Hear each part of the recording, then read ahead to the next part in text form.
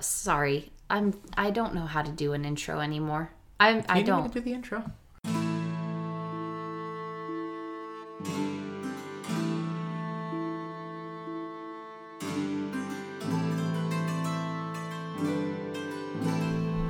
Hello and welcome to another episode of Chronically, Narnia, our weekly podcast where we go through the Chronicles of Narnia series chapter by chapter and discuss them and analyze them and try to pick apart themes and all that fun college English class stuff. I guess high school English classes as well. We just think we're more educated than that, I suppose. We hope. This week we are discussing chapter 6 called Into the Forest. Into the Forest, and I'm with my co-host here. The Chatelaine of Cair Paravel, Wow. also known as Kristen. And I am Chris, aka Edmund's Healthy Appetite. Ah, I see. I thought you were going to be a red-breasted robin. That was a close one. I thought that I was going to be. I was going to say I'm a red-breasted robin. Never then, did you see a red breast so red. Yes, but then I was like, Chris is going to pick that. I should not do it. Nope. Anyway. But yours is fancy. Anyway. All right.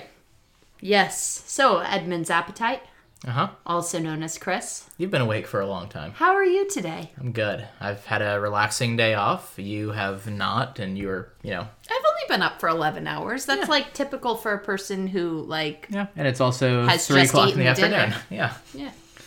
Anyway, so this is Into the Woods, Into the Forest. I keep wanting to say Into the Woods. No, into But the forest. It's a totally different thing. What's the difference between a forest and a wood? I don't know, research man. Why don't you tell me? That wasn't part of the chapter. It wasn't discussed. Well, hang on. Interlude music.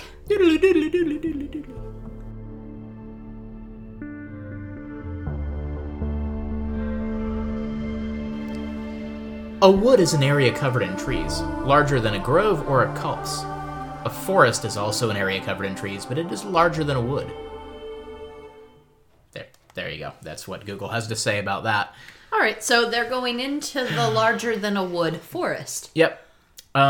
So without further ado, let's go ahead and jive right into our... We're gonna jive right in. We're gonna jive right in. That's a new thing I'm working on. I have a drum solo to work in here as we drive right in. Okay.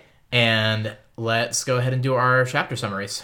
All right. So we begin our discussion of the chapters by going as we read the chapters or after we've read them and then we go back. I don't really know what Chris's particular system is, but what we do is we choose 5 sentences from the chapter and we will use those to try to summarize the chapter. So we're going throughout the chapter and picking 5 sentences to summarize the chapter. So I'm going to go ahead and go first. Go for it. Question mark? I'm Sure. going to glow for it. Are you going to make fun of all my pronunciations for this entire episode? These are just wrong words. This isn't a pronunciation confusion. This is just the wrong word. Go for it, Kristen. Why, I do believe we've got into Lucy's wood after all. It is all on my account that the poor fawn has got into trouble. Then she turned to the robin and said, "Please, can you tell us where Tumnus the fawn has been taken to?" The robin appeared to understand the matter thoroughly. Has anyone the least idea of the way home from here? Okay. We're getting further away from our in-syncness on these. I chose I had a feeling this one would be a little variable. I chose one sentence that was the same as yours, but in a different place. So, here are mine. And now there was no mistaking it, and all 4 children stood blinking in the daylight of a winter day. "I think Lou ought to be the leader," said Peter. "Goodness knows she deserves it." "I don't know that I'm going to like this place after all," said Susan. Then she turned to the robin and said, "Please, can you tell us where Tumnus the fawn has been taken to?" "How do we know that the fawns are in the right and the queen, yes, I know, we've been told she's a witch, is in the wrong?"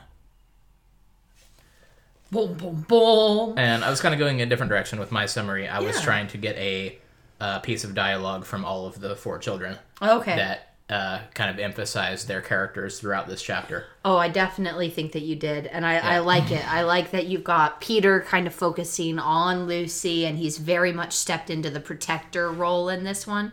He immediately apologizes to her when they get there and offers to shake her hand. Yeah. The Susan response is absolutely Susan. Like, and I wrote that sentence down too.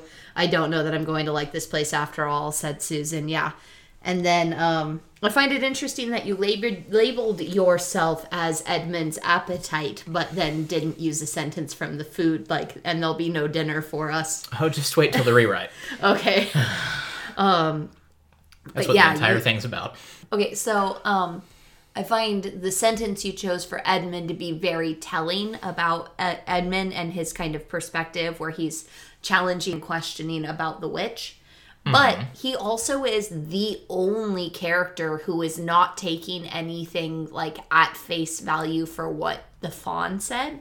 Like, he's the only person who's actually challenging, like, that Lucy might possibly have been taken advantage of or told something untrue.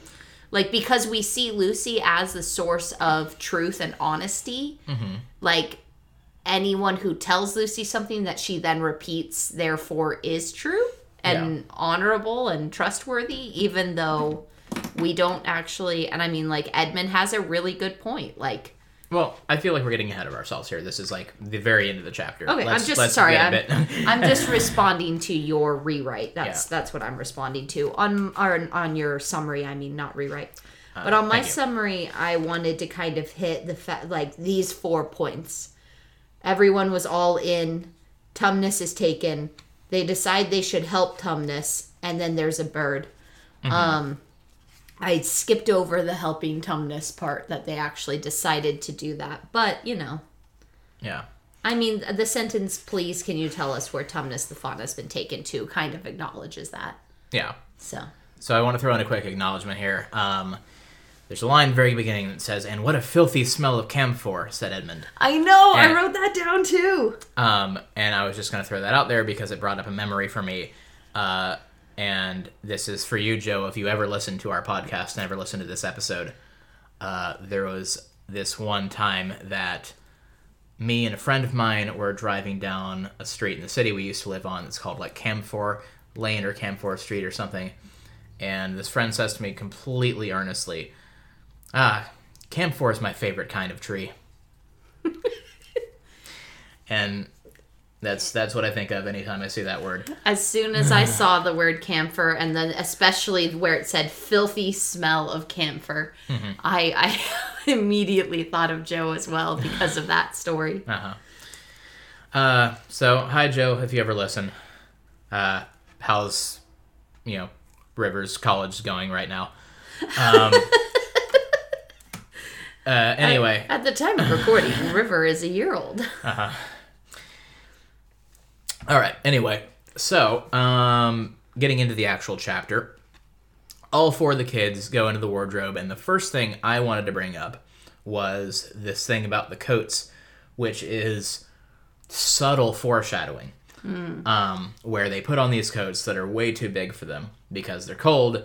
And we have this fun little argument between Peter and Susan about whether or not we're stealing the coats. Whether they're actually leaving the wardrobe. But they've never left the wardrobe. They also put into perspective that they think this whole country is within the wardrobe. Yeah. And not that the wardrobe is a doorway to another world. Which is interesting. And I think it's an interesting concept, like the way that they have perceived it is that this is all in the wardrobe. And that the wardrobe is magically large. Yeah. And not that this is like the pools where it is a passage or a doorway to another place, period. But that led me to coming up with this argument that, technically, anybody who lives in America and has like a house with a driveway or like a place with a parking lot, there is basically an uninterrupted stream of concrete and asphalt that goes from your driveway to every road that connects everywhere in the country. So I could theoretically steal a car and say, no, I haven't left the driveway yet. Totally fine. Still in that driveway. I'm just backing it up for you. And that's the same kind of argument we're making here. But I you've mean, stolen my book. You have your own book. I know. I left it in the other room. I just needed to figure out the context of one of the sentences I wrote down. Okay. Anyway, what I actually wanted to bring up was they put on these coats, and the book says, and they look more like royal robes than coats that they had when they had put them on, which is very obvious foreshadowing for later in the book.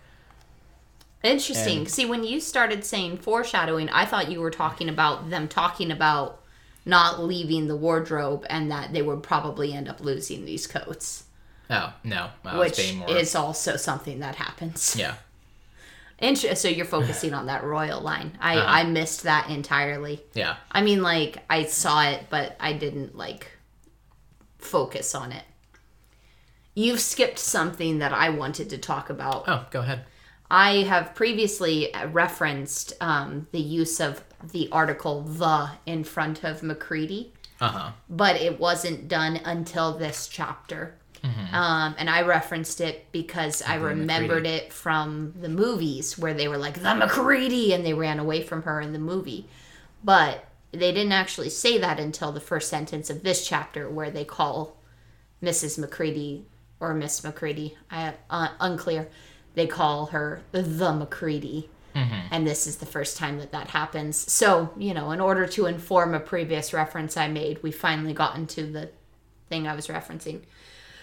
So she becomes almost like a personified force and not really a... Yeah, they're like, I person. wish the Macready would get these people out of the house and stuff like that. Yeah. Okay. So, yeah, foreshadowing about the royalty thing. They can pretend to be Arctic explorers. Oh, but this place will be so much fun without... Yeah, we don't even have to pretend without pretending. And for Susan, that lasts all of about 15 minutes. I mean, she wasn't happy to be there to begin with. Like, the first thing she said was, I'm sitting on a tree. Like, she's not happy about this. Yeah. We also have some more, I'm continuing to trace the use of the word beasts throughout the book because of the talking beasts in Narnia. I'm very sad they stopped talking about noses. I know. Oh no. But Peter, when Edmund reveals that he has in fact been here before. Yep, big revelation. Whoa. Whoops. Yep. Peter whistles. And also, Peter says, of all the poisonous little beasts. Yep. It doesn't even finish the thought. He's just like too angry. Yep. He can't. That's all he has to say about that. And I don't know, just continuing to follow that trail of beasts. And then Edmund comes back and, out of earshot and is like, oh, I'm going to read this line as Edmund. All right. Gosh, how do I sound fat? I'll pay you back for all of this, you pack of stuck-up, self-satisfied prigs. That was like 50 years old. See, now the word prigs, which is a word, sounds like you just can't say pigs because your tongue is too fat for your mouth. Can you try that again? I'll pay you all back. I'll pay you all out for this, you pack of stuck-up, self-satisfied prigs. Which I looked up, and prigs is... this is kind of like a redundant sentence because prig means a self-satisfied, superior, moralistic person. And he's like, you stuck-up, self-satisfied, stuck-up people. Is basically what he's saying. All right. Not a fun mid-20th century spelling of the word prick. So. Oh, okay. Yeah. Which I initially thought of, and then I was like, that's a children's book. Yeah. Probably not. Okay. So he is still angry at everybody about this and, wants them to get their comeuppance. Which is so dumb because he's the one who, lied to all of them. It made Lucy look bad, hurt her feeling, hurt Lucy and did all of this stuff. And he's mad because he got caught lying. Yeah. He's upset and wants them to get their comeuppance because he got caught lying. Yeah. Really? What kind of person do you have to be? I don't know.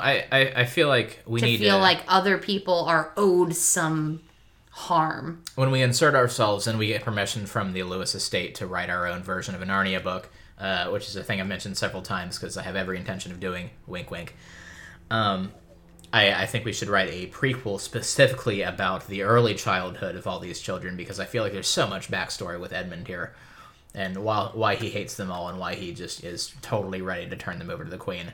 Yeah. Like, I feel like there's something here to be explored in Edmund's dark and gritty past, as a 10-year-old. Yeah.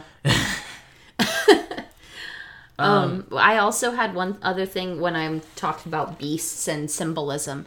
Another thing I wanted to point out was that Peter refers to this as Lucy's wood. I believe we've all got into Lucy's wood. And just the way that they've kind of like colonially claimed the right of ownership on it. And just like being like, oh yeah, she discovered the path here, therefore it's Lucy's wood. But it's also more about like the story. Like when I talk about a place and I'm like, oh yeah, no, the camphor is Joe's tree. Like that's I'm not trying to take ownership of that tree for Joe, but like in my head that's what it represents is, my friend Joe and his love of that tree. As a thing. So yeah, and we have this whole little tension moment, and then we have the suggestion of going to see Mr. Tumnus, which I'll jump in here and get into some, like, not necessarily metafiction, but a what-if type situation. This story would have ended just, like, right here if they hadn't seen Mr. Tumnus in the first place, because they would have gone in there, and Peter would have been like, hey, Lucy, where do you want to go? And Lucy would have been like, there's a bunch of forest. There's nothing here. All right, let's turn around and go home. In book. No way. These are kids. Like, Peter was just like, we would have so much fun here without pretending to be Arctic explorers. Like they already had plans on how to play here. And like from jump. And like that is all of the more reason that they would have gone exploring and had an adventure. Yeah. And it's super fun. And this made me feel old as well, because my thought about this was like, have you ever wandered around in a forest for any length of time? I have. Hiking's fun and pretty and a good use of a day or 3 days if you're trying to get somewhere specific. But if you're just wandering around in a forest, it gets real boring after about 10 minutes. Like, there's nothing to see. It's just tree after tree after tree after tree after rock. But if rock. you're pretending to be an Arctic explorer, it could be lots of fun. Yeah. Like, it's pretty. Forests are pretty, don't get me wrong. Love the forest. Just don't know how much time I could wander around in one without an actual goal in mind. Okay, but you're justifying something that does not address the argument I made, which is that playing Arctic Explorers is fun. I've never played Arctic Explorers. Maybe we can do that tonight after the podcast. There's no snow outside. We can. I mean, this wet stuff is snow. It sounds fake. LARP with me! No. Okay, no. But Chris, LARP with me. Okay, so we are coming back to our record after having computer issues. Yep. So we're coming back into it. If we skip over anything or we don't make sense, we're sorry. And we're much more tired now. Yes. Good times. But we had a delicious dinner. But Kristen is the taskmaster who's like, these people need their episode on Monday. No, they cannot wait another day for it. I'm not going to be able to do it tomorrow because tomorrow is the event in the evening. So I'm going straight from work to that. We can edit there. No, we can't. But we don't have recorded content is the issue. Yeah. And even if I was going to edit it there. All right, so we're back. That aside, we left off talking about Arctic explorers and how these are kids who would have had a fun time here, even if Lucy hadn't met Mr. Tumnus the first time. Arguable, but yes. Well, and you say that, but we also have their initial knee-jerk reaction to this being some woods as them being like, we're gonna explore and this is fun and this is awesome. Not except for like Susan. Well, besides Susan, it's just yeah, that's Susan. Anyway, were you Susan as a child? You seem like a Susan. Hey, I loved to LARP. Okay. You're just No, dude, you're like, responsible, and you're the church up the street from my house had these bushes right next to a raised path, like a raised walkway. And so we would step on the other side of the guardrail on the walkway and walk on top of the bushes because they were firm enough, and it felt like you were walking in clouds because your feet sunk into the bushes. Until you hit that spot that was trimmed too far down and you just fall right into the Yes, absolutely. More than once. I definitely got stabbed in the leg by that bush. Anyway, many times. But I always was like, oh, I can walk on clouds, and I can walk in the air, and I can fly. And See, in Florida, those bushes were full of snakes. yeah, yeah. Oh, yeah. So Here they were full of spiders. Anyway, so kids exploring. Lucy's gonna take them to Mr. Tumnus's house. Be like, hey, let's go meet Mr. Tumnus. He's made it abundantly clear that, Lucy is a danger to him. And let's go again and see him more. But he's got toast for everybody. I think he gave it all to Lucy. I think he's fresh out of toast. He's fresh out. Mm-hmm. So we have this moment where Lucy says... Hey, quick question. Since we need to pad this podcast out for time, or pod this podcast, as the case may be.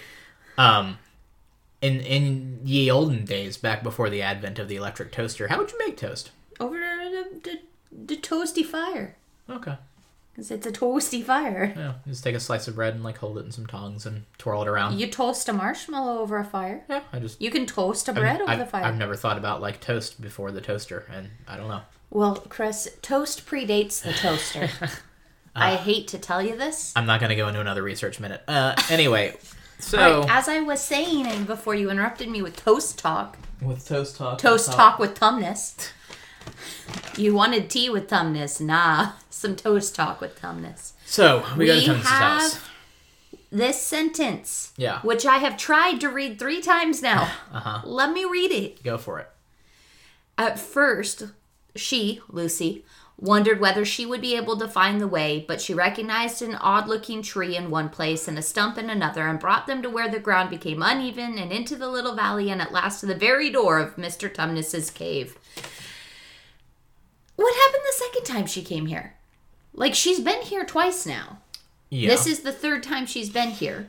The second time she was here, she ran off into the woods and got far enough away from the lamppost that she couldn't hear Edmund calling after her, and didn't see the queen or any of this stuff that happened with Edmund and the witch.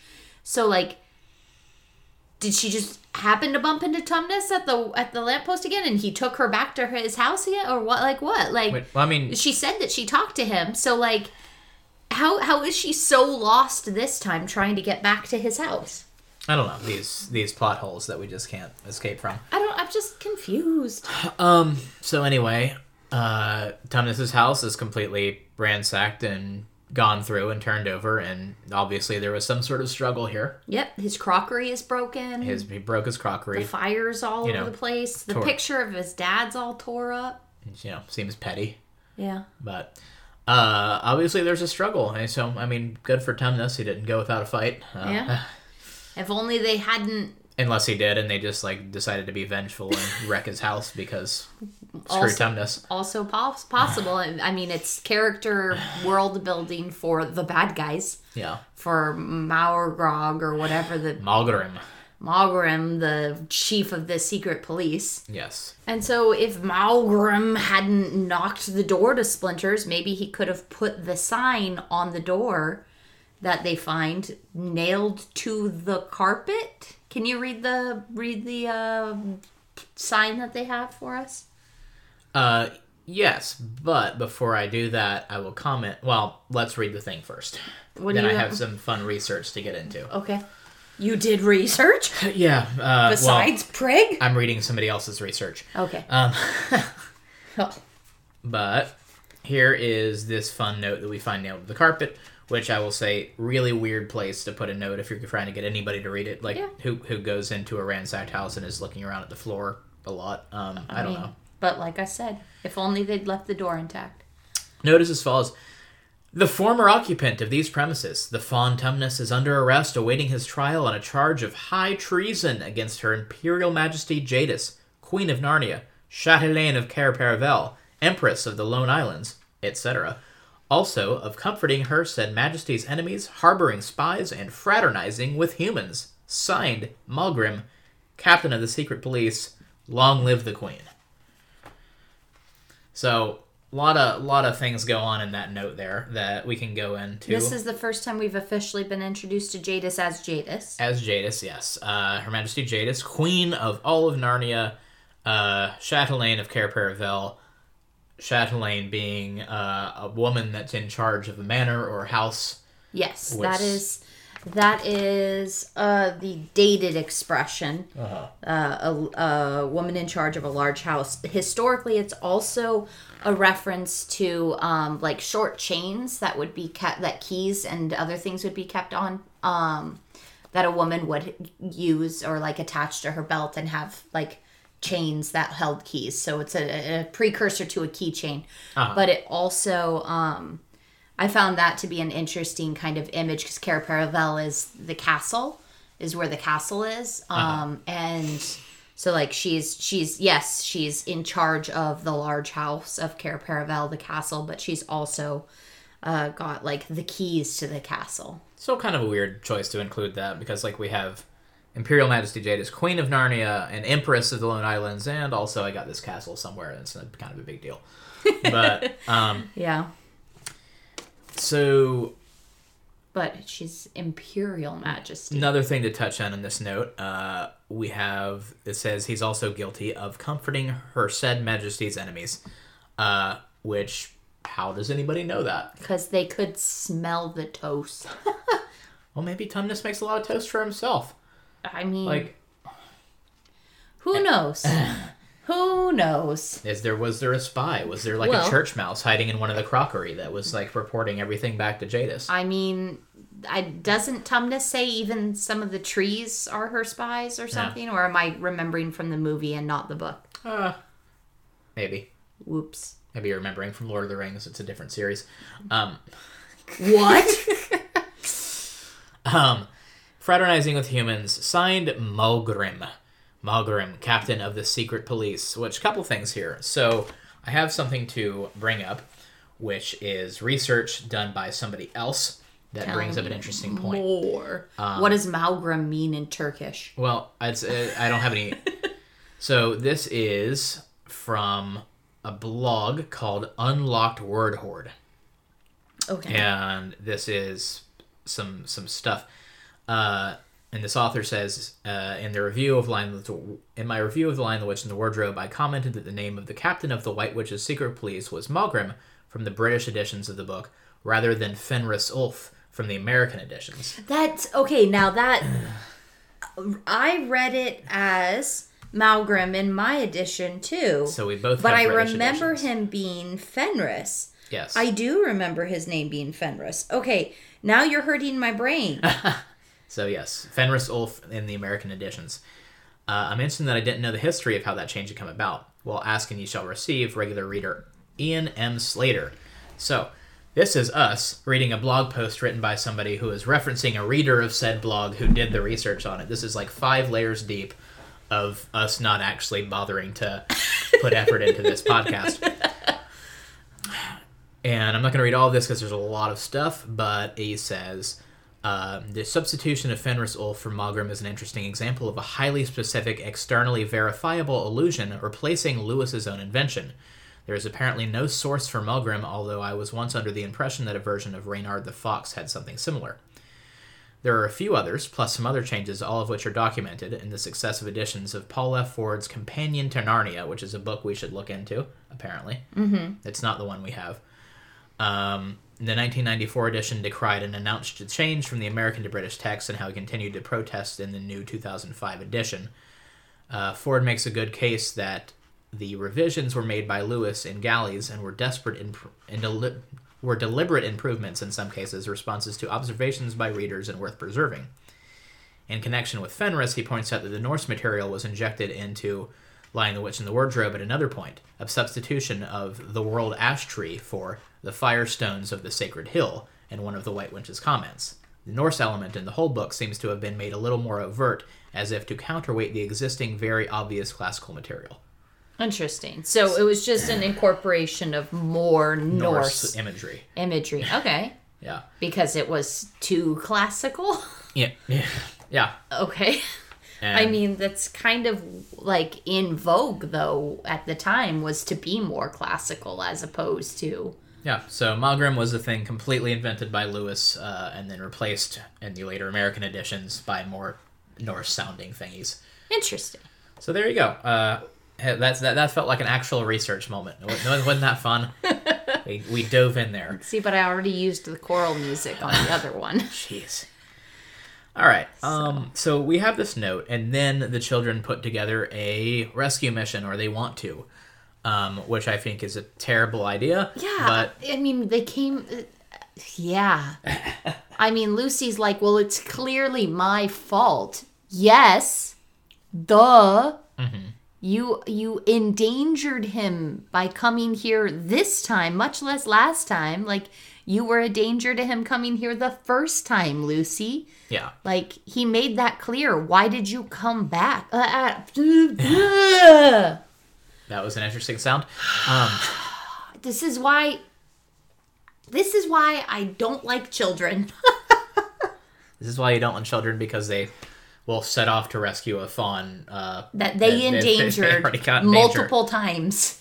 So I think the interesting part of this whole rescue mission is not only is this a stupid idea, because, you know, at this point... They don't even know, and like, they can kind of get from the lamppost to Tumnus's house, maybe. They don't know anything about Narnia or what's here. They don't know anything about Jadis, who Lucy tells them in this moment is the witch, and she's an awful person, and Tumnus has told her all about it.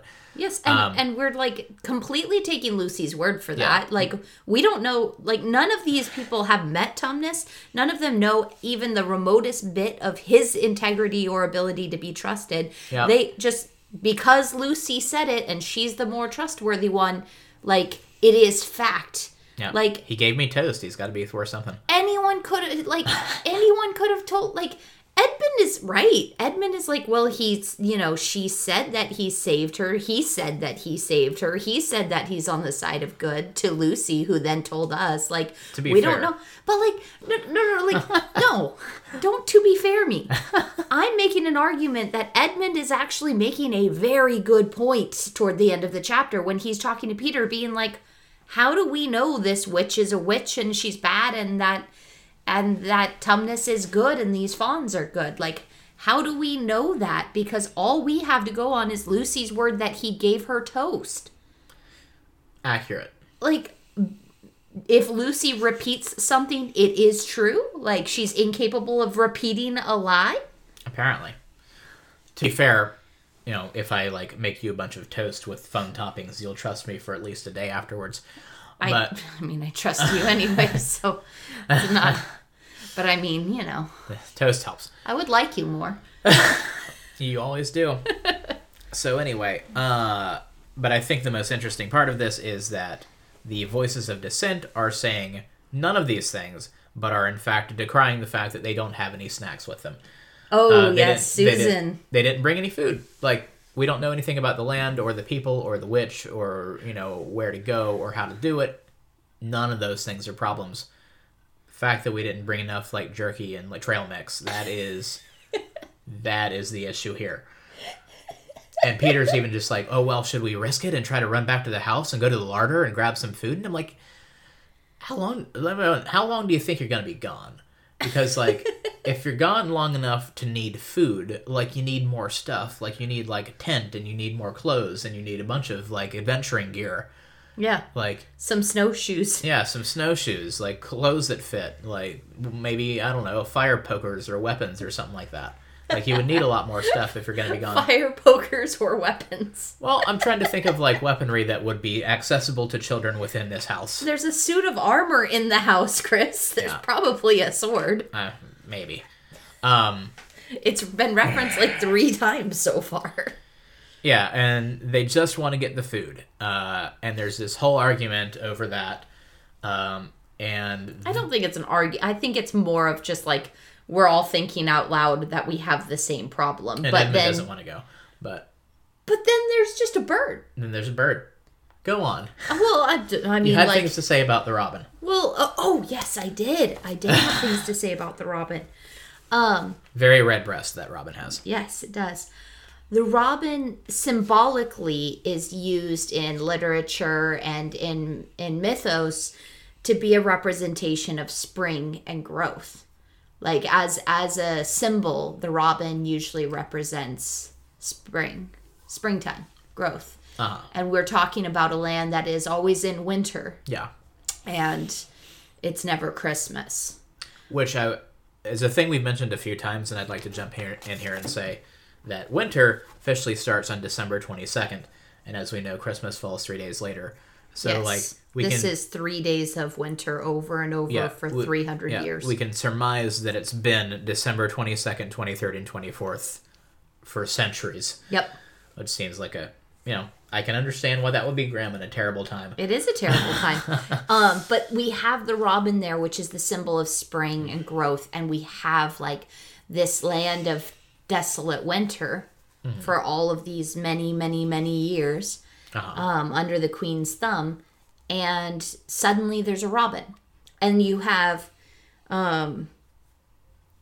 Lucy talking to the bird, and it's leading them somewhere, maybe. It seemed to thoroughly understand. Not a talking beast, Doesn't but does seem understand. to be talking. It doesn't seem to be willing to talk, even if it could. But it says the robin appeared to understand the matter thoroughly and is then essentially leading them step by step further away from home. Yeah. And Edmund is the one who goes to Peter and says, how do we know we can trust this bird? Like, what if it's working for the witch? What if it's leading us into a trap? And Peter's just like, well, I never read a story about a bird or about a robin that was bad. So, I mean, like, symbolically, we have this robin representing, like spring, rebirth, essentially the newness that comes after winter. Yeah. But we also have Peter just straight up being like, yeah, I never read a story about a bad robin. So, Have you ever read a story about a good robin? Like, point to me a robin story that you've heard. see, then I tried to think about a story about a robin. The only one I could think of was Christopher Robin. And that's the...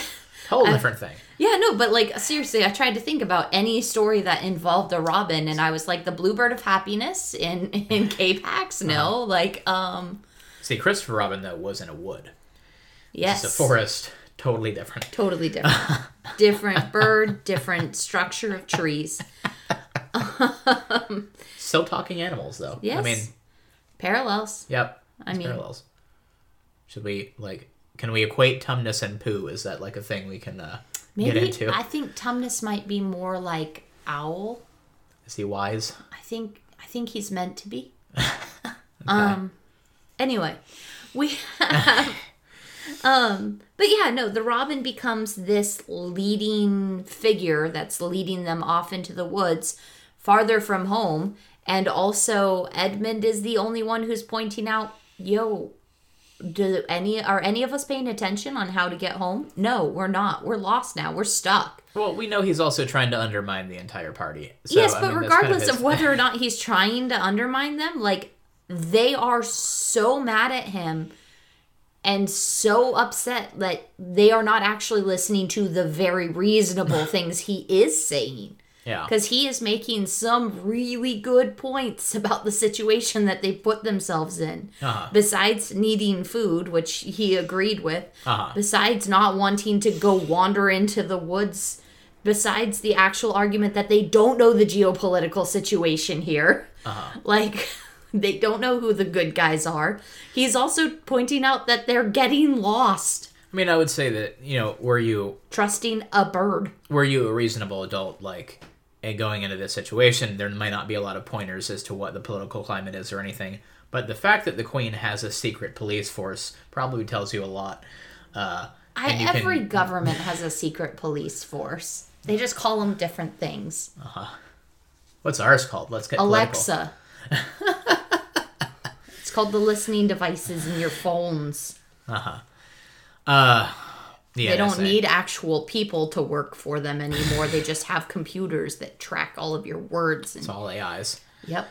And so we're going on a mission. We don't know where we're going or how we're getting there aside, following a robin. Like, hopefully the robin doesn't fly, like, across a giant river or something. Like, that kind of would put an end to it. Yeah, anything else we need to touch on here? I mean, realistically, I think that's about all that's actually happening in this chapter. I got to talk about the symbolism of the robin. You talked about the symbolism of the coats. I do want to follow those coats because we did talk about them foreshadowing that both the royal perspective of them, but also like the fact that they're going to lose them. I want to keep following the coats and see what they symbolized up to, obviously they're going to be paralleling winter, but like I want to see if there's been a mental change when the coats go away. No.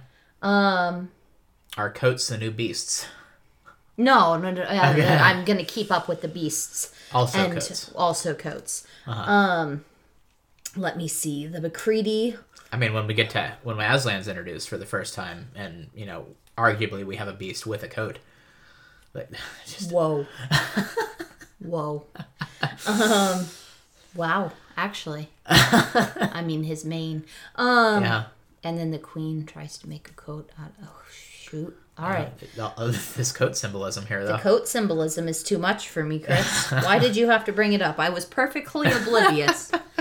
Yeah. Anything else that you wanted to touch on or talk about? Yeah, I think we've pretty much covered everything as far as like fun symbolic-y things goes. Why do you think the robin is described in the way it is? Like, we know the robin is like it's a story bird, and they symbolize things and they symbolize spring. But then 3 times in this paragraph we have them talking about the appearance of the robin and how red its breast and how sharp its eye was, and like you've never seen a prettier robin, and like it's very. I mean, they've talked so much about the bleak winter landscape that I think it is more about how very visible and obvious and unignorable it is. Yeah. So I was going to roll this back to like the overly described bird in the garden in Magician's Nephew. Yeah. And there we come to a bird perched in a tree that is got again flashy eyes and overly described. Yeah. So is there a theme here with Narnian flashy birds? I don't know. Maybe that one is like some ancestor of this little robin dude. Yeah, I have not read any of the other books in the series, so I can't tell you. So we'll there's keep birds. looking for birds throughout. Let's look for birds. All right, birds. Could be our new segment. Noses. Bird watching. Let's go into bird watching with Chris. I was trying to think of a character from the book with the name that started with B, so I'm like bird watching with the beavers. I could use that as like an avenue for you letting me get a pet bird. They're so noisy though. So are children. Yes, so is the next door neighbor learning to play Seven Nation Army on his guitar. Now I know how annoying I sound, apparently. I haven't heard it. Is it electric? Because that would be loud. Yeah. Okay. It is. Mine's probably not that annoying then. Okay. So let's go into our next segment. Narnia Chopped. See, That's but we finally got another vote, so the vote is currently split. Between Narnia Chopped and Narnia Chopped and Screwed. And Chopped and Screwed. All right. Nobody likes my fusion buffet. I am so unappreciated. I appreciate you a lot. So Yes. let's go into Narnia Chopped and Screwed. This is a segment where we go and pick 5 more sentences out of the chapter, and we try to read a whole new story. All right, go. Okay. Tell me when you're back. Okay. I have my sentences here. All right, you're back. Yeah. And so we're rewriting. We're taking the chapter. We are pulling out 5 sentences strategically in order to build a new story. A new narrative. A new narrative. It's a good word. With the pieces that are presented to us in the story. So, Chris, are you still continuing your same story? You said that you were trying to continue this idea I was that you thinking were about going to it. build an overarching story from Of every narrative chapter. of between this torrid love affair between the adults Lucy and Edmund, who are not related. Was trying to. Edmund has so little dialogue in this chapter; it's hard. This chapter, he has tons He has like of dialogue. 3 lines, and He they're has- all antagonistic. One of them was like, "I'm going to get you, prigs." One of them's like, "We don't have any food," and you know, He has so much dialogue in this chapter, being like, "Hey, you know, this is a bad idea that we came here. A waste Ye- of time this was. I mean, I guess I could have done something with it. yeah." And But- then you have like, I don't know. Oh, shut up, you! You've got some good. Yeah. Anyway, so I really believe he means us to follow him," said Lucy. But Like, I did have a fun story that All I right. think I came up with. So Tell here we us your fun story. go. I'm worried about having no food with us. A lot we could do, said Edmund, when we haven't even got anything to eat. Look, there's a robin with such a red breast. Still, a robin, you know. There it perched and looked at them very hard, as if it understood all they had been saying. And it's just gonna let them kill it and eat it? Possibly. This is my storyline, a bunch of hungry people wandering around in the woods and seeing, A robin- bird. A bird and wanting to kill it. Okay. And the robin is like, Just sitting there, yeah, being like, I know what you're saying, fool. Anyway, try me. there you go. Try me. Maybe All this right. could be my new story where, like, this is a battle between the forces of these children and the robin. And the robin's clever. It's a clever red-breasted devil. All right, so my rewrite. What is this? Said Peter, stooping down. Ugh, said Susan, stamping her feet. It's pretty cold. Great Scott, said Peter. And this wet stuff is snow. There was a dead silence. Okay. Throw me a concept. I don't know. Talking about Someone them leaned finding down snow. and found snow. I just really wanted to use the endless wet stuff as snow. Is that how I reacted the first time I saw snow? You were there. No. You went, Loses something when you can't see the look on your face. yeah. All right, so cool. We wrote stories again. We wrote stories At some point, we'll find a good ending to this segment that doesn't just be, Well, isn't just us being like, "Hey, cool, that's no, good, that's a thing." What I usually do at the end of this segment is see how what our rewrite did informed to see how our rewrite informed our reading. Yeah. Because you've taken, this idea of the bird being aware of their need for food. Maybe the bird is just actually trying to lead them to food and doesn't care about Tumnus. Maybe it's like, maybe it literally like understands the situation thoroughly and is trying to get them food. Uh-huh. Like, that could very well be it. Or it's leading them out in the middle of the woods to freeze to death and feed the other woodland critters. Yes. I mean, the bird might be hungry. Yeah. And then also in mine, like, we have just this dopey moment of someone being like, Great Scott, it's snow! Ugh. And it's pretty cold. And I'm just kind of reflecting the attitudes of the characters, kind of in the way you did in your summary. Yeah. So, I don't know. I just also really liked there was a dead silence. That sentence made me Yeah. happy. All right, so let's go ahead and segue on into your happy section. Let's go to my happy section here. Yep, let's get into your happy section. And this is the section that we close out the podcast with, where we look at the chapter as a whole, give it a rating based on a 5-star system. We is a generous term. Yep, I give it a rating based on a 5-star system, just to say how well I think this chapter did what I think it set out to do. Kristen always comes up with whatever rating system we use. What are we rating it out of this time? Robins? No, I was going to say shreds of the picture of Tumnus's father. Ooh, getting real dark here. Last time you wanted to do madness. Yep. Last time I did do madness. Let's rate it out of shards of regret. Yes. Pieces of crockery? Pieces. Oh, there we go. Okay, pieces of crockery. Stolen coats. Yeah, there's a lot of things. This, like, we've had a lot of choice in this chapter, honestly. I mean, notes from the secret police. Okay, let's do shards of crockery, though. So, this chapter, I think, did a nice little bit of world building. Like, we have the note and it gives us more of an idea of who the Queen Jadis is and how far-reaching she is in this world. And the power that she has. All the way to the Lone Islands. We don't know where that is, but like just the power There's that. a map in your book. Yes, still don't know where it is and really like how whatever. Okay. I'm just telling you, this is what it feels like to be me when you interrupt me. Thank you. So anyway, we get a little taste of kind of who Jadis is. We have character building moments for all of the 4 children. They're all finally in Narnia. We get to learn a little bit more about them. And the archetypes that they embody, because they're all an archetype very obviously at this point. Yeah,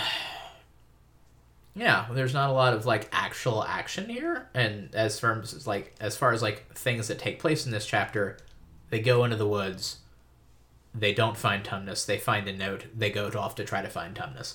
Like, they meet a very nice Robin. They meet a very nice Robin, but the chapter begins and ends with them trying to find Tumnus. Yep. And that's...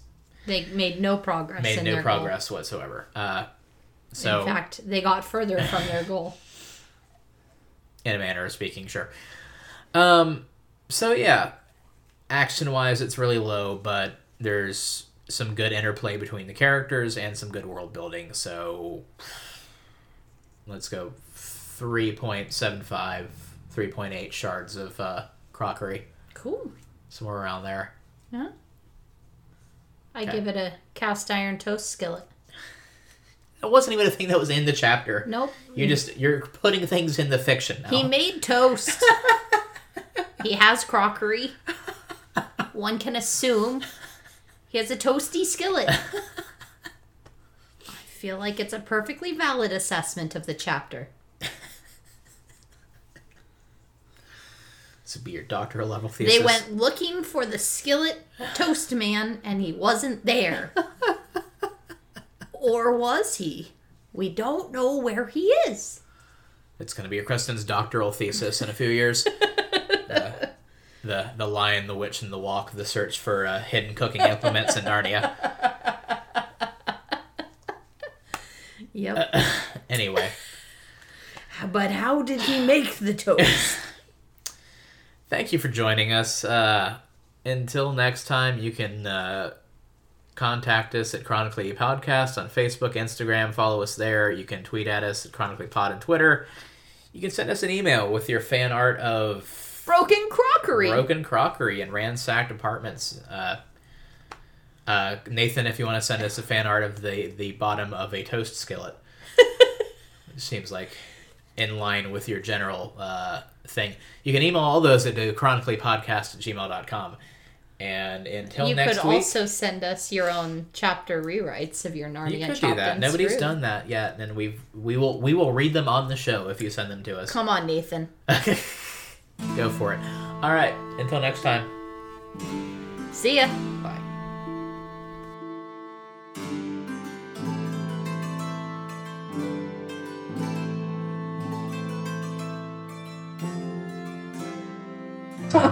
How small is that? You say that like I literally hoard snacks in my pockets. Maybe you should. Maybe I should. You would have a better day. Valid. Hey, quick question. Since we need to pad this podcast out for time, or pod this podcast, as the case may be.